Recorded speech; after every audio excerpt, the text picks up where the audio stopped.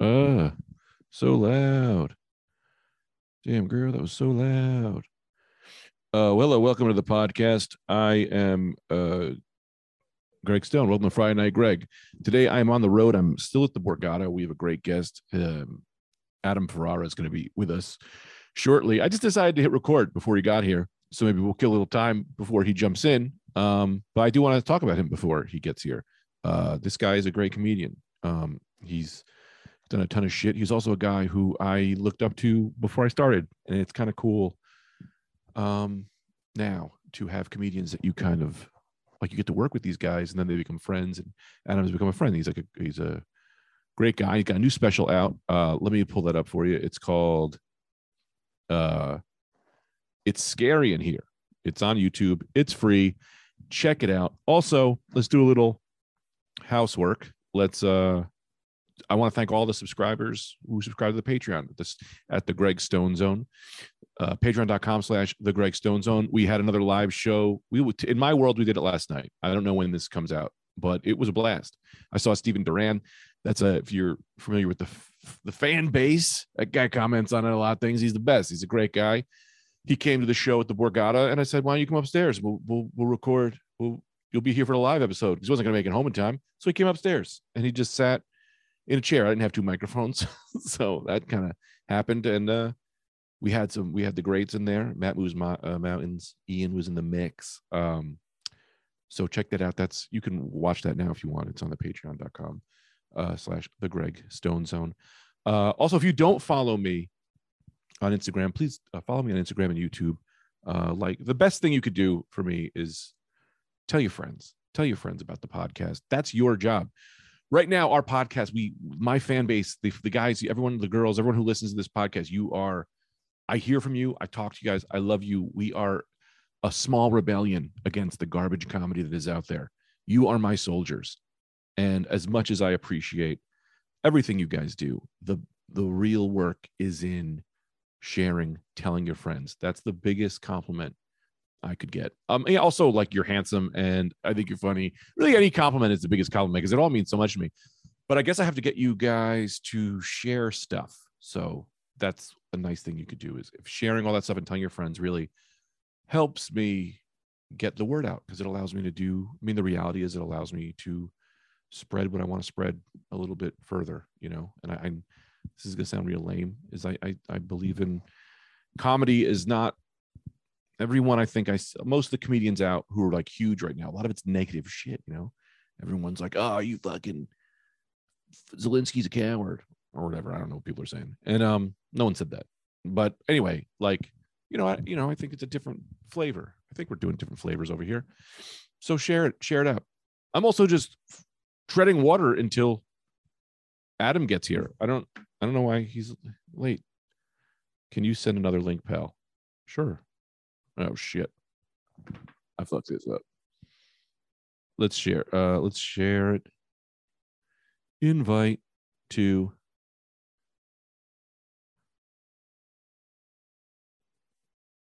Oh, that's right.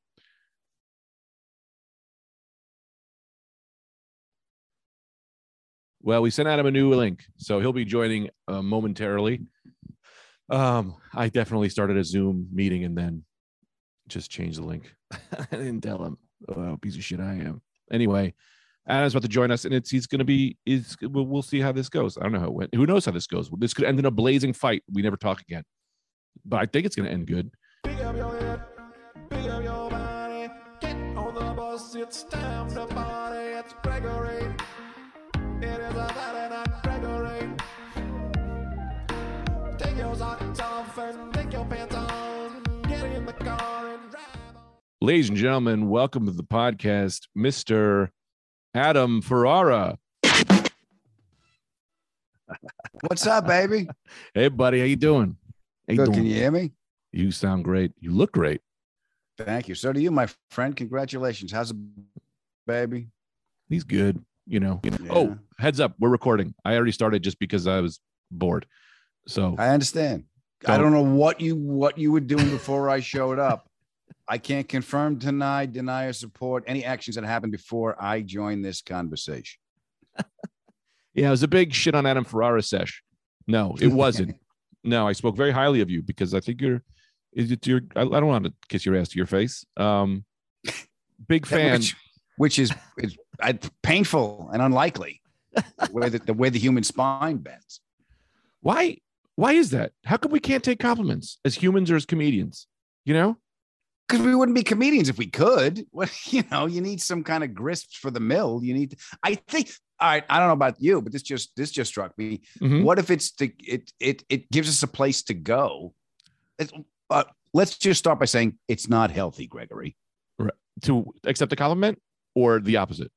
Accepting, not being able to take in a compliment, which is, I think, a variation of not being able to accept love, is not healthy. You're right. If we were plants, we'd all be dead. Yeah, we would accept. We'd be kicking the water. We would just be resisting the water that is trying to make us fast. Yeah, but I think as comics, writing about how we can't and why we can't, I think kind of helps. No, I mean, yeah, I think it's definitely good to come from a negative, you have to remain as the people. And so once you get this God ego, it doesn't help. So I think we have to resist the God ego. But I've resisted it so much that I just have crippling low self-esteem.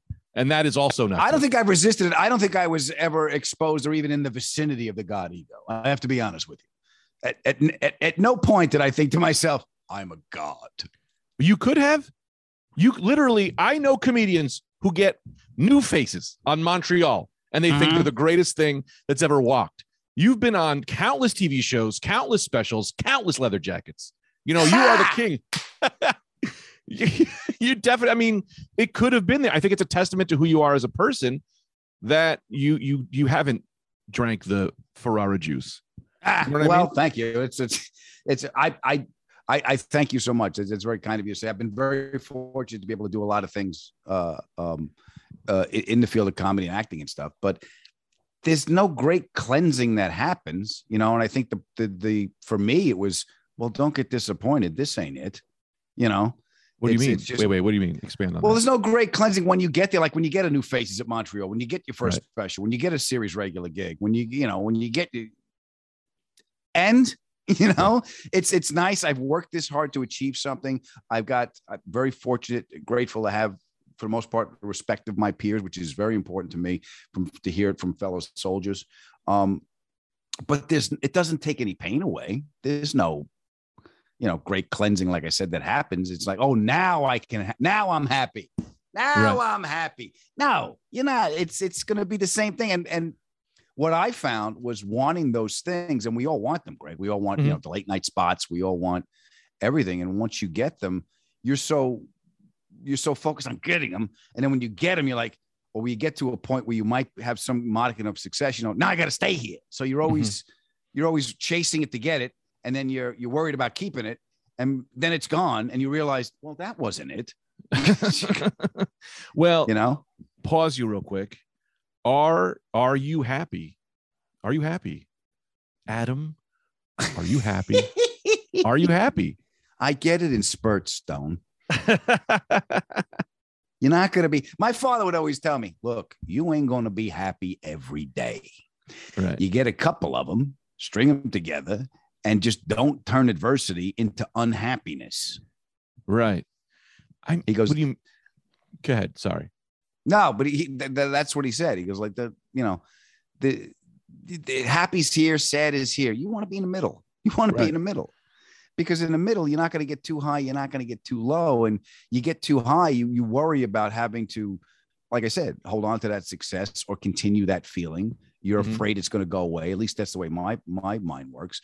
And then when you're sad, you're like, when is this going to go away? Like, I don't want this to go away. And then when you're saying like, when's this going to go away? But if you're in the middle, you're like, and experiencing this and this and this, you can appreciate more. It's weird. I don't know if this example is going to make any sense to you.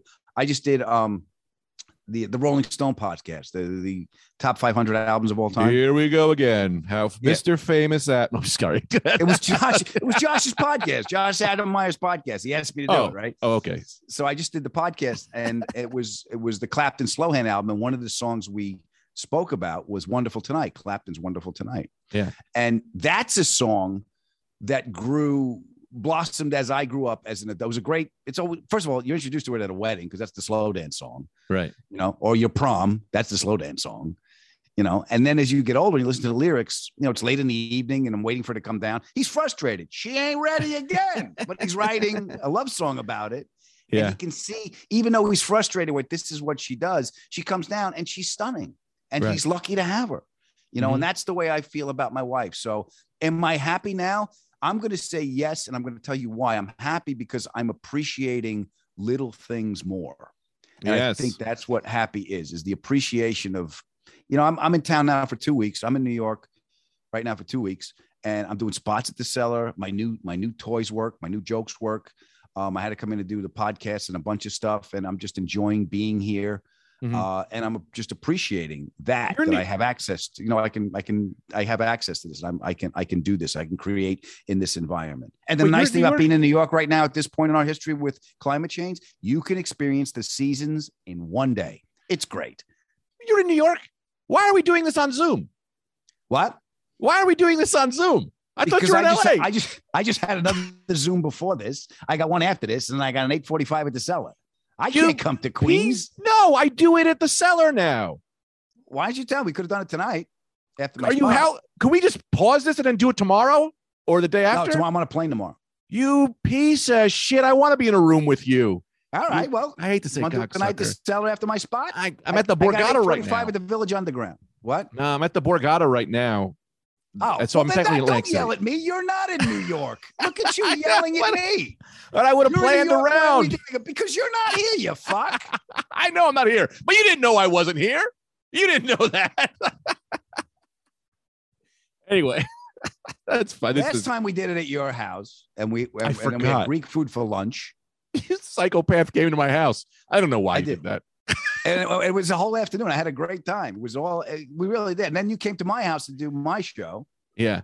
Yeah. And it was fun. Yeah. It's better in the room. It really is. It's better. Even like when you're meeting directors and you got audition and stuff, don't you find it being better in the room with people around? You can feel that energy, you know? Everything is better in the room. I don't mind this. I don't mind this. Like tonight I have to do a read for a thing. I have to do it over Zoom, and I am not looking forward to it. I also but I have to do it. It's like some audition thing, but I don't know how I'm gonna. I know if I go in a room, I'm gonna jam on these, you know, I'm gonna come in, people are gonna see my energy, even if I don't do well. They're like, I like this guy. But sending in a video of me being like, welcome to the store, Henry, welcome to the store, Henry, welcome to the store, it's not exciting. There's no give and take, and you got to do tonight. So you're in a hotel room, and if you're going to shoot it like this, it's going to look like a snuff film. So do something with the lighting. Yeah, I don't know if there's much I can do with the lighting except turn them on or turn them off. I mean, does this help? What? Not at all. Oh, I have a fun thing I do want to do with you today, though. Well, we'll get to it naturally when it comes up. Okay. This is it's very upsetting to me because I Googled you and I was like, I want to actually, because of you, I started trying to prepare for podcasts more. I was envious of how you do your podcast.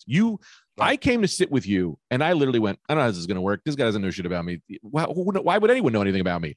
And then you were like, your mom's name is Dale. Let's get into it. I'm like, how the hell you know my mom's name? You know, it was like, you take this stuff in a good way, in a serious way. And I was like, I'm going to start doing better at that. I can't show whatever. So I Googled you, and what came up were, questions. There's these most asked questions about Adam Ferrara, which is funny because I Googled me, no questions. No one's asking any questions about Greg Stone. They're like, do you mean the French poodle guy in Europe or the swimmer? It's like, no, there's a comedian. Man, I want to ask you these questions. Let's get to the bottom of it. Also, I will give you can say pass. I got to give you the out. You can say pass. Oh, that's good. That's good. Of these, and I will not be offended. Okay. But these are the Adam Ferrara questions. One. Ooh, wait, let me I don't want to see the answer. So let me shut this because I like to. All right. There's answers too. Yes, there are answers, and I want to see if you get them right. That's the quiz. Go ahead. We're going to see if you can nail the Adam Ferrara quiz. One. What does Adam Ferrara do now? Okay. Apparently, he annoys Greg Stone for doing shit over Zoom. Is that the answer? Let's look. That's your answer. My answer is stand-up comedian who also, well, you just did something too. Weren't you just in a TV show? You just did something that I was mad that I didn't know about. I was on the show Why Women Kill, and I just did a thing for. I'm also a big car guy, so I did a Launchpad for history. It's pretty much a Shark Tank for automotive inventors. So I was at SEMA, the big automotive event in Vegas, and we shot that competition show. And I shot some other stuff for there, and I was so I got that coming, and I got my special on YouTube called "It's Scary in Here." I already plugged it. Yeah, and I'm doing stand up and my podcast. Very excited about your podcast. Already plugged your special. Just watched it. I was trying to do some writing, and I was Googling you, and then I was like, let's watch a little bit of this. I also saw it because turns out I forgot I've seen you live maybe 5 times this year. So right. It's like, oh yeah, I love this one. That's a good one. Yeah. yeah. And it came out great, man. It's a great special. And I'm brother. Proud of you. Is that a right word? I feel that seems condescending. I'm proud. I'm not condescending. I know the spirit in which it was intended, and I take it. Italians always do that. I'm proud of you. I'm proud of you. You did a good job. Proud of you. All right. You look good, Adam. Yeah. All right. Well, so your answer is you annoy Greg Stone. My answer is stand-up comedian / Gavone. The internet says presently Adam hosts the critically acclaimed BBC sensation Top Gear 2008. Okay, so that's an old. That show's been. That's old. We have to update the internet. All right, we'll do that. And nominee for Best Male Comedy Stand-Up by American Comedy Awards and has 3 Comedy Central specials. You currently, what you're doing now is have 3 Comedy Central specials. I currently have 3 now. Not just the one I'm plugging. There's 3 of them. I think it's my 4th special, but yeah, that's old. Top Gear was a fun ride. Yeah, literally. What are you driving? Can I ask you this? This is a great question. Sure. You're doing Top Gear, right? You're all around cars. You're into cars. What are you driving? I just sold I had a Buick Electra 225. I had an old 1970 Deuce and a quarter. Sold that. I currently now have a 1990 LS 400, which is the first year Lexus came out with the with the big luxury sedan. I murdered it out. Means everything's black. All the badges are off it. It's black on black with black wheels. I took out the amber lights in the front. I took it out. I had the guy take out the amber lights in the front. So it's just now it's just a clear light with the Euro chin on the bottom. And I dropped it a little bit. So it's menacing. I smoked out the windows. So I drive around with that. And I got an 08 E350. I just got a workhorse Mercedes. I don't have the room or the budget, to be honest with you. So, you got to keep switching them in and out. But I just sold the Buick, and now after we finish the house, I want to get another one. I'm eyeing up a 67 Mustang, a fastback I like, and I will make the Bullet car out of it. The Bullet car was the car from the movie Bullet that Steve McQueen drove. He drove a 68 390 fastback. That's the car in that movie. It's Highland Green with American racing wheels. I want to make the 67 because I like the body better. A lot of information you didn't ask to know, but that's what I got. No, that's what I love to hear. Because here's the thing: the later answer, the Bullet, is something I understood. But when you said 1990 Lexus, to me that doesn't seem like a classic car. That just seems like hard times have fallen upon Adam. Yeah, it's not classic. It's old and funky, and I like it because first of all, they're workhorses. Because Toyota made that car. That was their luxury brand. That was the first year it came out. So they built it like a tank because they knew they were going to get judged on it. And it's a great car. There was one. My friend Matt Farah had one, 1,000,000 miles. It was the 1,000,000 mile Lexus. Wait, the biggest really? thing you got to do on that car, if anyone's got one, is it around 98,000. You got to change the timing belt, which I did. That's the big thing. And then, you're going to get the regular stuff you got to do to any car, brakes, every once in a while, power steering pump might go, something, master cylinder, whatever. So, but yeah, it's a good car. But it's not like, Lamborghinis and Ferraris and stuff. My wife had one of those when I met her, and then, an oil change on it is $3,000. All right. Yeah. I don't know. For me, dream car, I had 2. Well, one, and I think both these cars are shit. Do you know? Are you familiar? So I think it was like a 98. I don't know the year, but it was a Porsche 911, but it was the one that almost looked like a transformer. It was like an 80s or 90s with Porsche. The whale tail on it? Where, let me. Probably had a Carrera with a target top and a whale tail.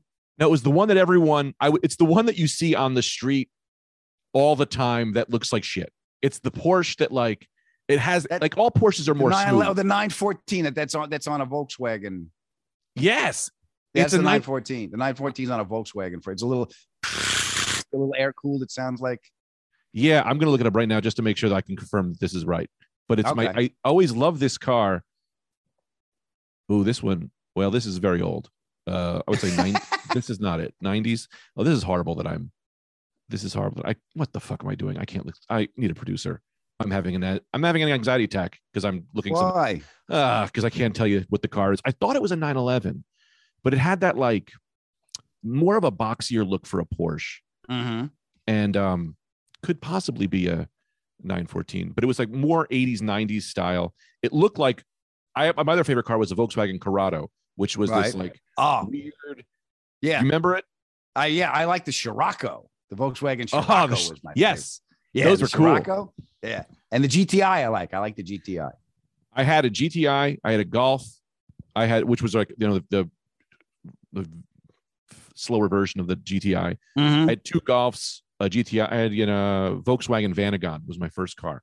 Yeah, I think. Well, we did an episode of Top Gear in Germany. I had the new Lamborghini Huracan, and Tanner Faust, the race car driver on the show, had it was a gag. I showed up with a Lamborghini Huracan. He showed up with a Golf R, which is yes, the Type R. I had that thing, and we switched because he's a race car driver. He's like, "Can I drive it?" I go, "All right, but don't leave me because we're on the Autobahn. I don't speak German, and I don't know how to get back to the hotel." All right. Yeah. I don't know what Aschfahrt we have to get off at. Okay. So don't leave me. He goes, okay, I won't. He fucking left me, Stone. Left me. I got my foot to the floor in this Golf R, and I'm flying that because there's no speed limit. Flying down. The wind I can feel the car because it's getting light. Because I don't know how fast I'm going because it's kilometers. I'm going like 280 miles an hour, but it's kilometers. I can't do math at that speed. I'm just flying. So yeah, the Golf R was a fun car too. What was I'm gonna get back to Adam for our questions, but you did Top Gear. It's exciting. Like, what car were you in? You were like, this is would you have like a favorite? Like this was the best thing I've ever driven. Oh, this stunning car. Are you kidding? When I got to drive, I drove. Well, first of all, they took out the 66 GT40, the actual race car. They took it out of the museum, and I got to drive. It's the one that won Le Mans, and I got to drive. I think in 66. So I got to drive it. I only drove at 8 feet. But I drove. Which one again? The GT40, the one with the Gulf livery on it, the race car that was in Ford versus Ferrari. I watched that last night. That's why I was trying to confirm. That was the car you drove, the one that the 66. I don't know. It was a Mach. I don't know what Mach it was, but that was the car they brought out. That's it's a cool right-hand car. drive. You got to turn on the oil pump, and the motor's right here. I started up, flames are coming out of the carburetor. Wow. Right, and the guys come over and go, "It does that." I'm like, not by my head. I am a Hollywood celebrity. You should scream so that I can at only them. drive at 8 feet, right? Because so they set and the clutch isn't set up. It's a museum piece. I mean, it runs. Right. So the clutch catches way high. So my knee is in my throat.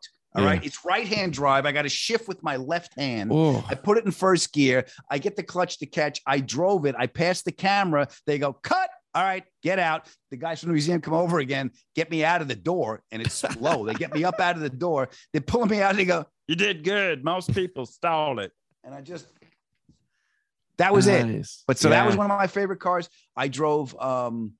They gave me a brand new, and when I say new, I forget what year it was, but it was a Ferrari F12 Berlinetta. I did 188 miles an hour on a causeway. Wow. In Utah, and it's a 212 mile an hour car, and I only got it up to 188 because it's not just like driving, Greg. You got to look at the camera, you got to talk, and doing all this shit. And we both know we both have ADD. Yeah. So look, a bird, dead, at 180 miles an hour. So I got up to 188, and my ass felt a speed wobble, which is just the moment before you go fuck, and at that speed, I lifted. So that car was one of my favorites. And then the older cars, like I got to drive an 87 Grand National, the Buick Grand National, which was when that car came out. I remember I was at the Tri-County Flea Market on Long Island, which is a parking lot where everybody hangs out and uses the code word to try and buy fireworks from the flea market. Right. So we're hanging out, and that car turned the corner. And I remember looking at it, and it was all black and menacing. And I remember looking at it and going, what did that guy do to that Monte Carlo? Sorry, go ahead. So I got to drive that car. So that, had significance. And a bunch of cars spoke to me. I drove this. So in answer to your question, there's tons of them. Yeah, I have a weird favorite car that it's the worst version of Camaros, but because I have this The IROC. The IROC to me I hated it growing up because it was all the Guinea fucking shitty Italians in Bloomfield would drive them. They come up and they beat you up and take your girlfriend. Yeah. But it was the only one that was automatic. It wasn't stick. It was the slowest one. But now as I get older, I look back and I go, man, I fucking love the IROC. And I think those were the pony cars, which was the IROC, the Mustang, and the Challenger. The Challenger is big though. She's a big girl now. His thing with the IROC, it still annoys me. It's the best thing about the IROC. Joey Maldari had one. All right. Yeah. Of course he did. And that's the car we used to take down to Atlantic City when we would go gambling in Atlantic City. And the nice thing about the IROC is in the passenger seat where I had to sit, the headrest comes out. So you can turn it around and use it as a pillow and put the seat back because we lost all the money. Had no money for a room. So yeah, there was no back seat in that thing either. So you had to sleep in the front. The back was a 2+2. You could. Right. Yeah. Maybe for a dog. The IROC wasn't my that was the third generation Camaro. What wasn't my favorite generation? I liked the first generation was 60. It was a 67, 68. They were bigger. Yeah. 69 was a little bit smaller, 69 Camaros, and then 70 was the body change. And then they kept that rounded to 70. I'll say 77, 78. I'm not quite sure when the third generation came in. Was it or was it 80? I don't know. It was right in that area. It might have been 1980 when the third gen came in. The 68 or 69 Camaro, I think, is my dream car. But I just have to clarify that the IROC Camaro I know is garbage. I know it. Okay. It's just garbage. My personal taste. It's my personal taste. But I think just it's like a song that you hated your whole life. It's like Limp Bizkit. Limp Bizkit sucks. 20 years later, I hear Limp Bizkit. I have this nostalgia for Limp Bizkit. I'm like, man, I kind of like them. They're garbage. But I'm like, no, man, it's grown on me because it's just been in there for so long. I just had so many fucking babysitters that had that car. So many just slutty women driving around and those. It's like that. There's a love to that car I have now, even though it's a shit car. I just know it's, as far as Camaros go, it's a shit Camaro. Notoriously, I didn't like the body style. How's that? That's fair. It's all fair. Yeah. Next question. Unless we have not a question. All right, fine. Oh, dude, I do all of them. There's only 6.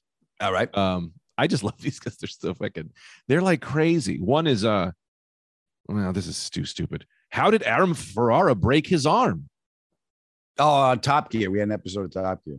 Well, I'm guessing that's the question they're asking because I broke my arm when I was a kid. Here's how I broke my arm when I was a kid, Greg, and I broke it 3 years in a row. It was my wrist on the summer. 3 years every summer.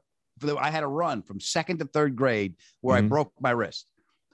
And my brother broke his collarbone and my other brother broke his wrist. So this day and age, child services would have been sent to the house. I was about to say, this is an issue. First time I broke it, I fell off.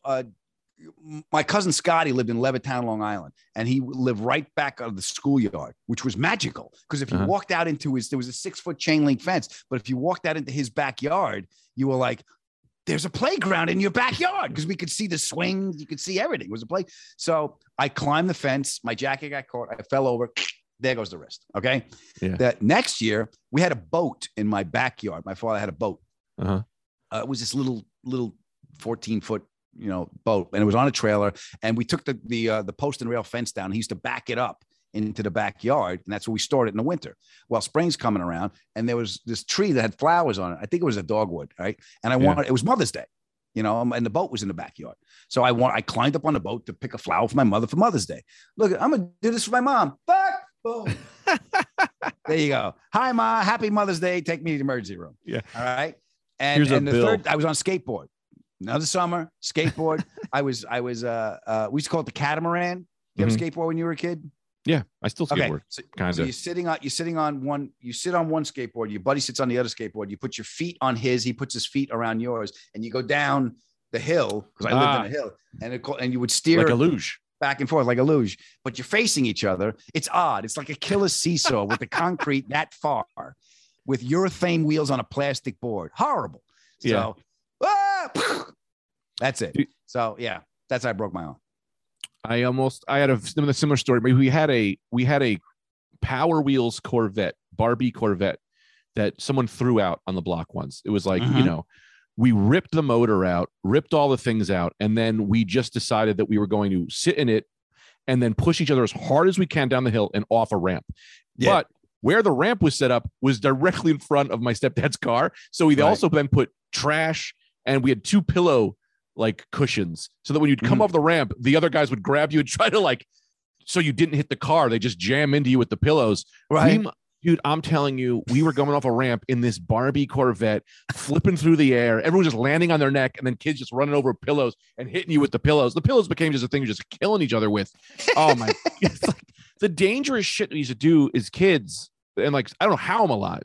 It's Yeah. wild. It's First of wild. all, my first question is, why didn't you just move the ramp? No, because we every time I remember exactly why, because cars were going on the street, so. Oh, okay. And so we couldn't move the ramp every time a car would come. So we would just come off the ramp. Literally, cars would be passing us. We're just almost Fast and Furious jumping over cars and shit. It was so dangerous. Someone should have their eyes on us. But You know, The think I danger, broke my we wrist. did a bunch of dangerous stuff when I was a kid. Like I said, we would buy, you'd hang around the Tri-County Flea Market, try and buy fireworks. Mhm. Because there was always some older guy, like, you know, I sell cookware. And is that all you got? And they take you out, you open up the trunk, and they had the fireworks, right? That's the move. Yeah. So we would get bottle rockets. And remember the yellow wiffle ball bats? Yeah, of course. So they had a hole in the bottom Yep. of the wiffle. So you'd put the bottle rocket in there and you could aim it, kind of, because it's going to go where it was. But you could point it at someone. You could point it at somebody. And that's what we did. We did that. We had My brother used to shoot them at me in the exact style. He would hold it like a shotgun and blast bottle rockets at my body.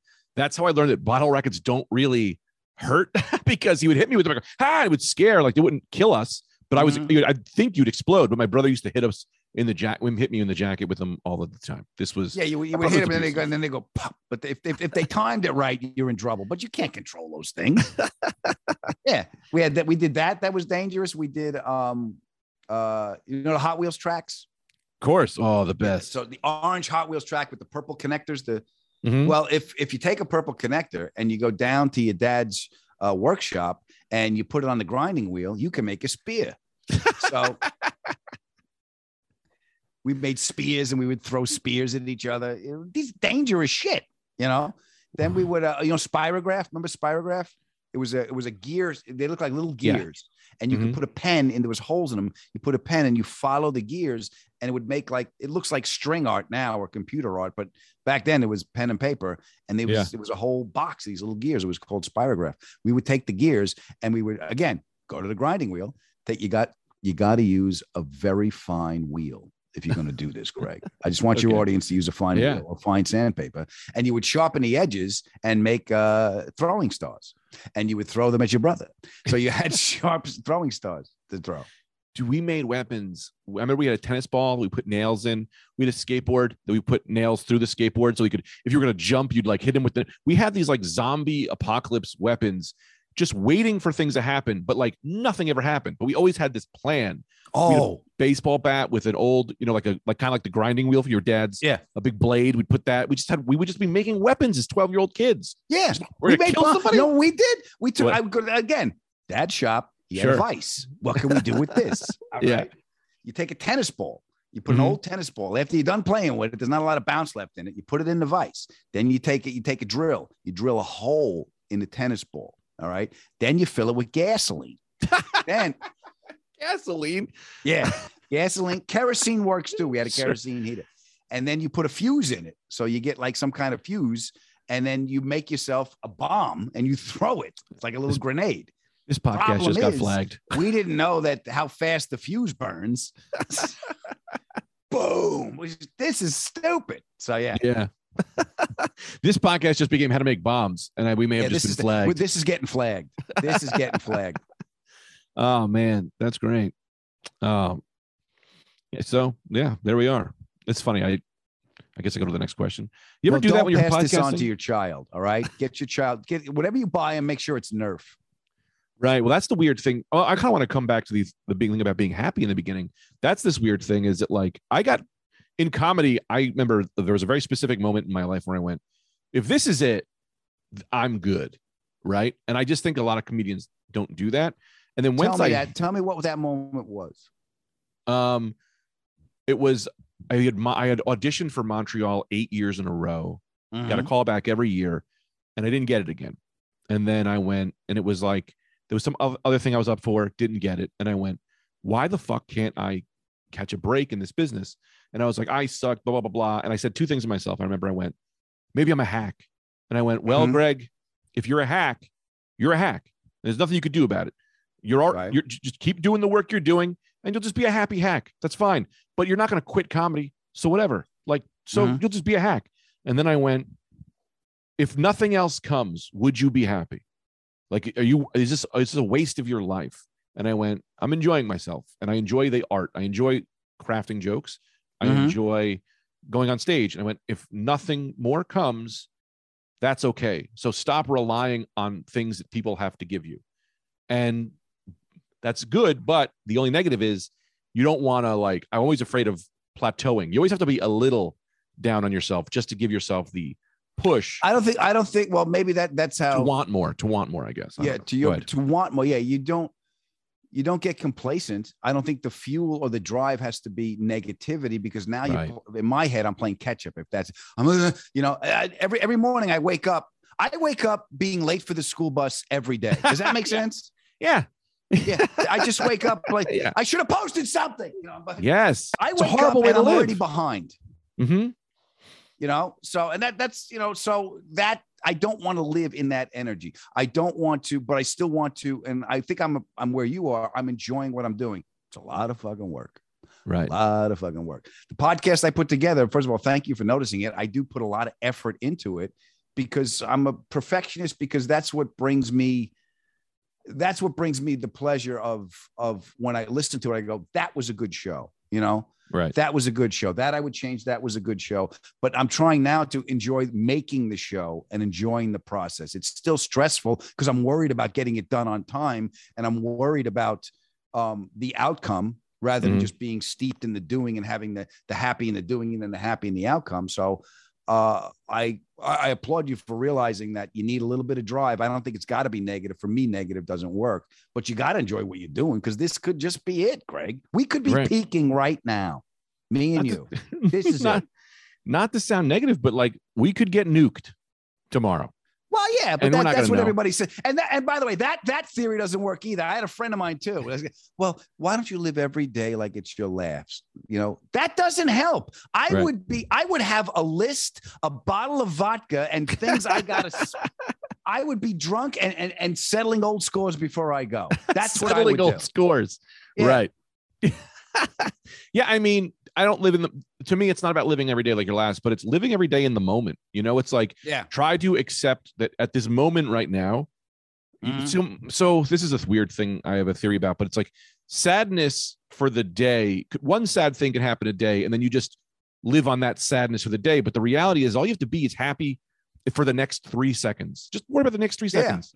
Right And here now. Yeah. right here. And just, even if you're like, your dad just got shot in the head, you're looking at your dad dead on the floor, and it's like, this is bad, but like, I'm going to take 3 seconds to be happy, and like, you just take those 3 seconds and try to just remain in the moment. Things will be better, because time, as you get older, you realize time is I starting agree, to go by but so fast. Those 3 seconds could be the 3 seconds that would have saved your dad's life. So now dad's dead.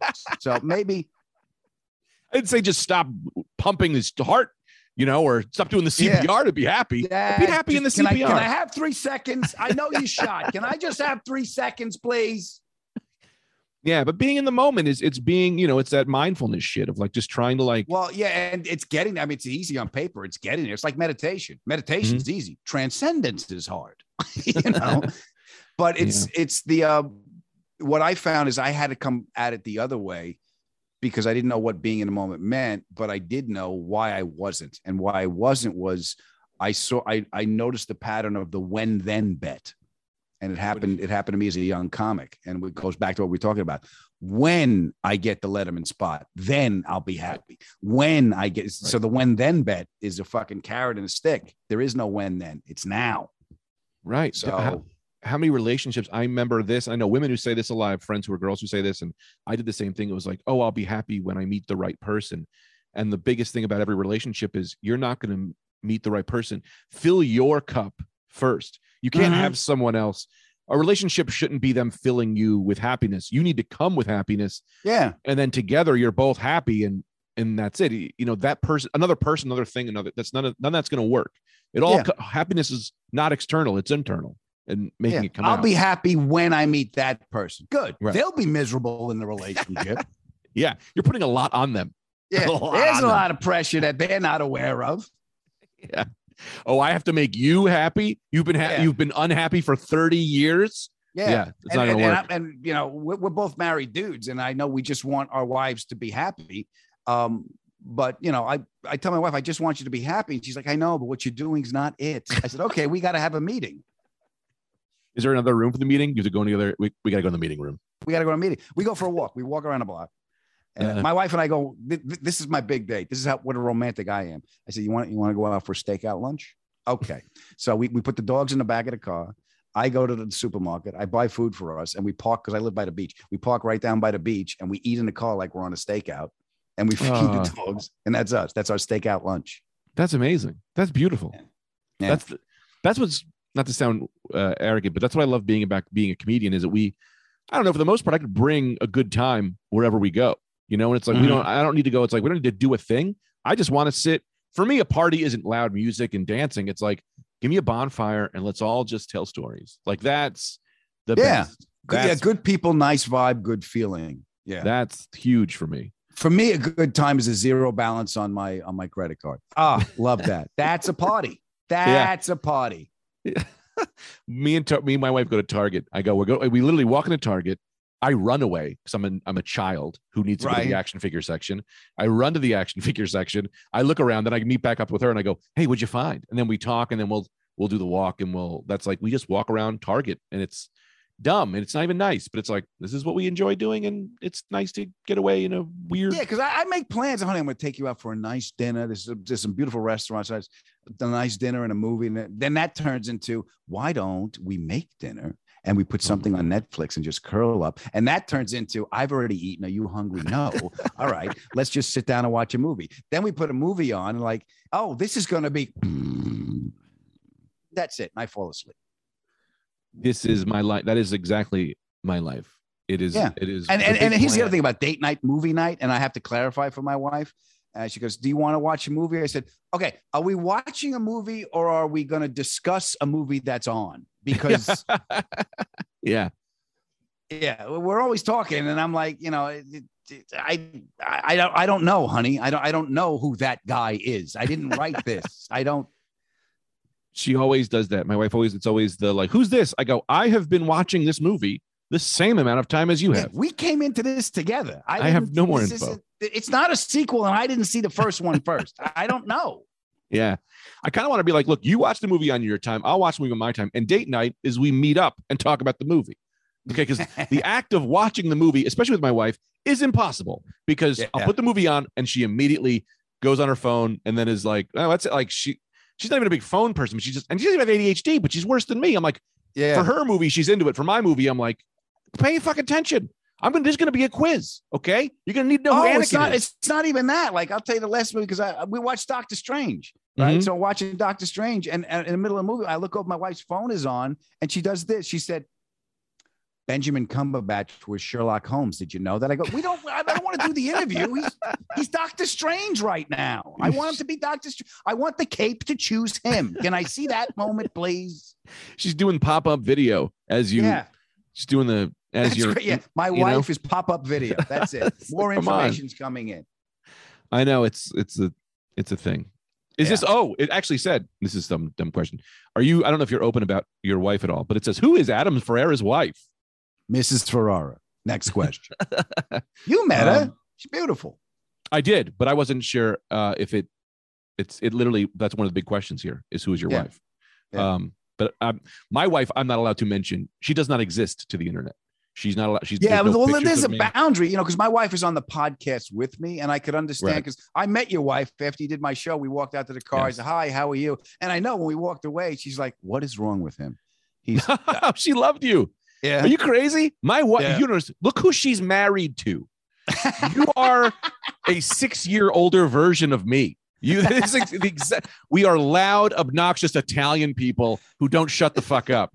My wife And my dad is 1,000 times worse than me. My wife walks up to my dad. My dad walks and he goes, "Hey, fucking Tita, sit down." And my dad just doesn't stop talking for 4 hours. She laughs hysterically, and then she goes home. And that's you. My wife is very quiet, and she loves when people are just on.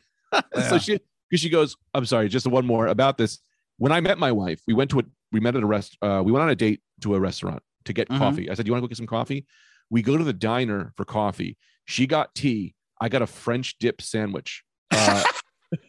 And she was like, and she said, she goes, I don't know how you knew anything about me. That you talked for 2 hours straight, with a French dip sandwich in your mouth.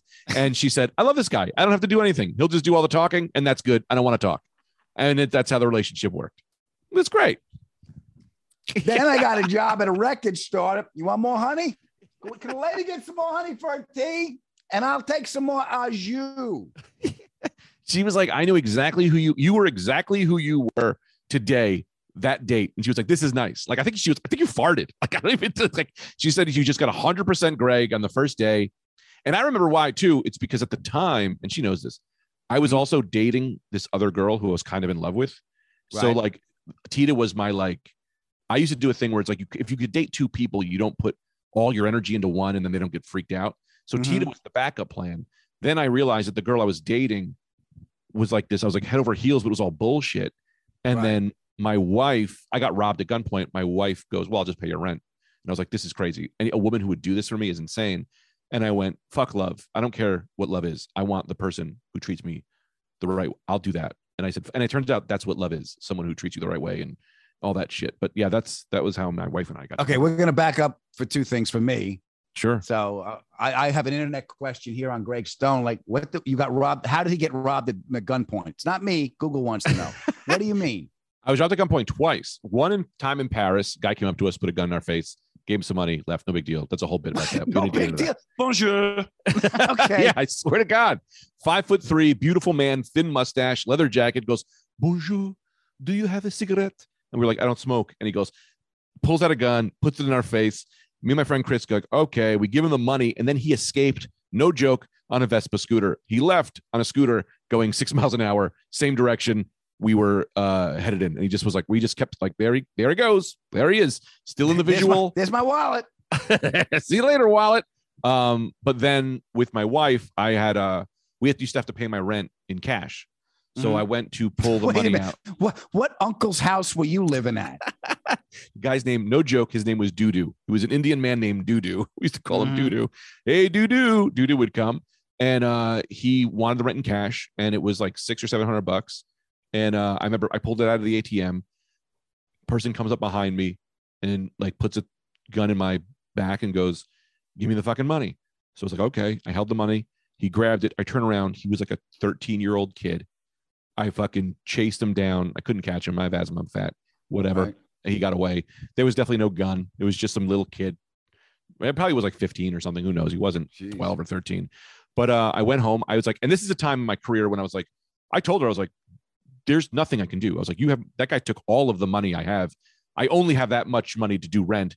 And I was like, I don't know what I'm going to do. And my wife was like, well, I have the money. Well, she's my girlfriend at the time. She goes, well, I'll just give it to you. And I was like, but you don't understand. I'm not going to be able to pay you back, maybe ever. Like you don't, there's no situation that's coming in my life where I'll have a double $600. Yeah. So she was like, if you don't ever have it, you don't ever have it. She's like, but you don't have it. So what are you going to do? And I made that choice. I went, who do I want to be with? The girl who's fucking other dudes and she's wild and it's fun, or the woman when the shit came down to it had my back no matter what. And I went, I said, fuck love. Because I thought love was the other girl. I went, I want this. I'll take this. Let's back up to fuck love, shall we? Yeah, sure. Yeah, sure. I think your idea of love was that infatuation with that other girl. Am I understanding that correctly? Love was, I thought love was that like feeling that like, oh, her, but it's, I think for me, for me, it's, and I'm just trying to find my own, because I've been with the same, we've been married. Geez, we've been together forever. And I don't want to go anywhere else, because it just keeps, it's like that song I mentioned, you know, that Clapton song. It keeps evolving. I get that feeling with different circumstances in the relationship I'm in. That first, like, sit down, we're gonna fuck forever. That goes away. Right, of course. Right. Yeah. That goes away. But the connection I have with my wife just keeps getting bigger. And again, because of adversity we face together and the yelling and the screaming of how I think things should be, which they never are because I'm married. Married, love is never having to say you're sorry. Marriage is having it tattooed on your forehead. I think that's pretty much right. She gets it. That's your default setting. But to make myself notice what I'm doing that's not serving us and ultimately becoming a better person by not making that choice again and seeing what she does for me and what I can do for her. I think that love keeps evolving for me. It keeps getting bigger. It's a difference between power and force. The force is something you got to act upon. Like, I want that girl. I want. You're chasing. Power just is. And the power that you can have, it's like gravity. Gravity's not doing anything, but it's not throwing shit around, but shit's going to fall, Yeah. So it's like the power that I feel in wanting to care for my wife and allowing that energy to come in. You said taking a compliment and seeing how she cares for me. That's powerful for me, if that makes any sense whatsoever. I 1,000% agree and want to add like an analogy to kind of. So what I used to think love was talent, right? Talent. Okay. Like, you're born with talent. I can hit 5 jump shots. Good. And I went, but what love really is to me, as a growing, is it's built and it's skill, it's practice, and something that is way harder to get. Like, it's way harder to work for. Like, love. Sure. What I used to think was like this thing you fall into, your natural ability, this natural thing. And now it's like, no, love is my wife has this baby, and this is going to sound fucked up, but like, my wife had the baby and she is, I guess, like the most out of shape. She has a post baby body, right? Okay. Which if 20-year-old Greg might have been like, ugh, but I look at her and I've never seen someone more beautiful in my life. Like, and I it sounds insulting, but I look at her and she's glowing and she's, she just had a baby, and I'm like, holy shit. Like, I've never been more in love with you. And this is it's a vegetable love. It feels clean. That other shit is McDonald's. It's that, it's like you gotta eat it. It's, you look at a TikTok video, like, I want to that bullshit. Yeah. The earned built love is the better. It's a building it's literally, you've built something together. I know every brick in that house, and that to me is, I cannot live without her. I have the same feelings I thought I had in the beginning with those other people, but they came now slower and better and stronger, if that makes sense. I think it's the connection. And for me, it's like, it gets rid of the idea of the singularity of me and the connection of us. And then through that and through what we do for a living, if we do it right, I feel the connection with the audience, and we can go anywhere. That's when you're outside of yourself. When I'm riffing on stage and it's just coming through me, it's going to them. And there's a loop. There's a loop that we're all connected with. So I think it's not seeing yourself in the other person. It's realizing that we're all one, and we all are the other person, if that makes any sense on a quantum level or metaphysical level, everyone call it. Yeah. Yeah, I mean, I think about that a lot of actually, that we all are one. Like, if you look at, I've said this before, but if you look at your skin through a telescope, it's all cells, right? So, but if you looked at Earth through a telescope, you would see humans, and all we are things that live together. We die, we come back, and we regurgitate. And we all are part of we are legitimately all one. We are like, there isn't like, that's not a philosophical thing. We all are. It just depends on your perspective on how close or how far away you want to look at what we are. Does that make sense? Yeah, it does. I had a quantum physicist on my podcast. Oh, really? Yeah. Yeah. Oh, because I know how to party. I know, that's the most fun. Yeah. That's Dr. amazing. Larry Fall was on my podcast, and we're talking about the connection between people and the connection between things. And on a quantum level, it's like everything just vibrates. So if you vibrate it, because I meditate for years, but I was meditating when I first started to get shit.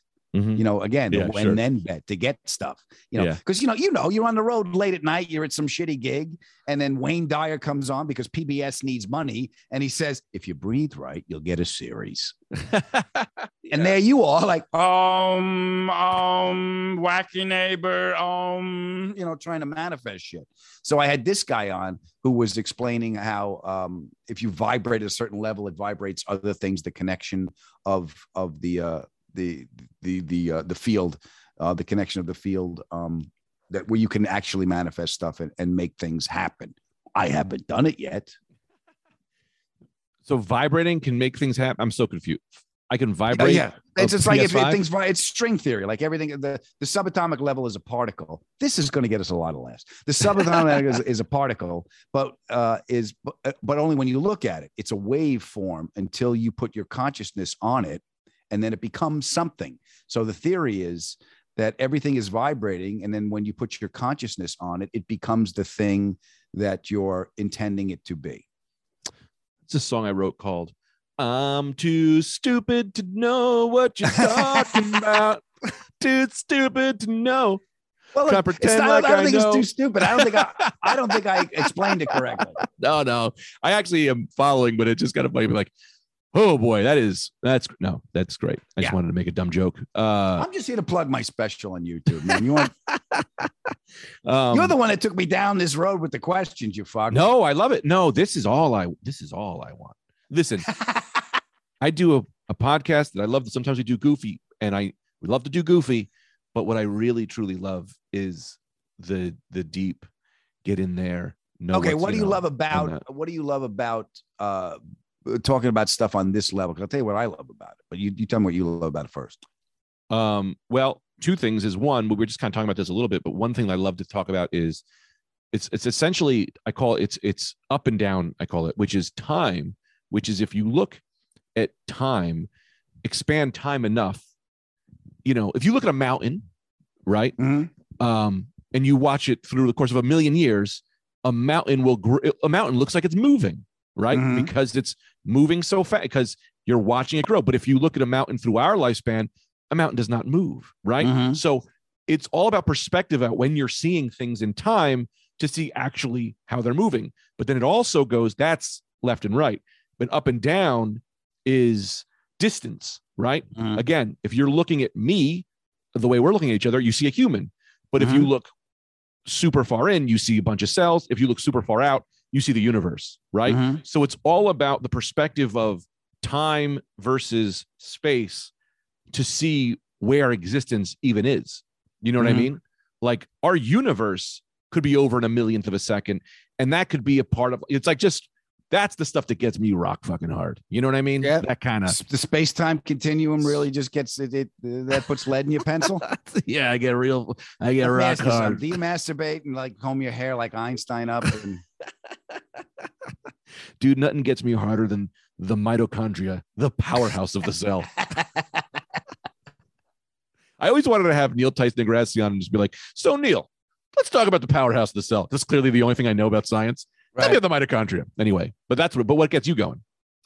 About talking about this stuff is if I can distill a thought that makes me feel better into an understanding, because you don't really understand everything. Like I'll tell you exactly, in reading all this stuff and trying to just to heal, to feel better, when I find a quote that articulates a feeling I have and I can communicate it to other people. So during a conversation, so this conversation is the potentiality and the possibility to have that. I'll tell you one crystallizing statement that really helped me a great deal. And it came out in a conversation in an interview. And is worry is not responsibility. That one opened a whole door for me. Expand on that though. Well, my worry is not responsibility. It's like if I'm not worried about something, I'm not being responsible. If I'm not worried about paying the bills, right, I'm not being responsible about taking care of my family.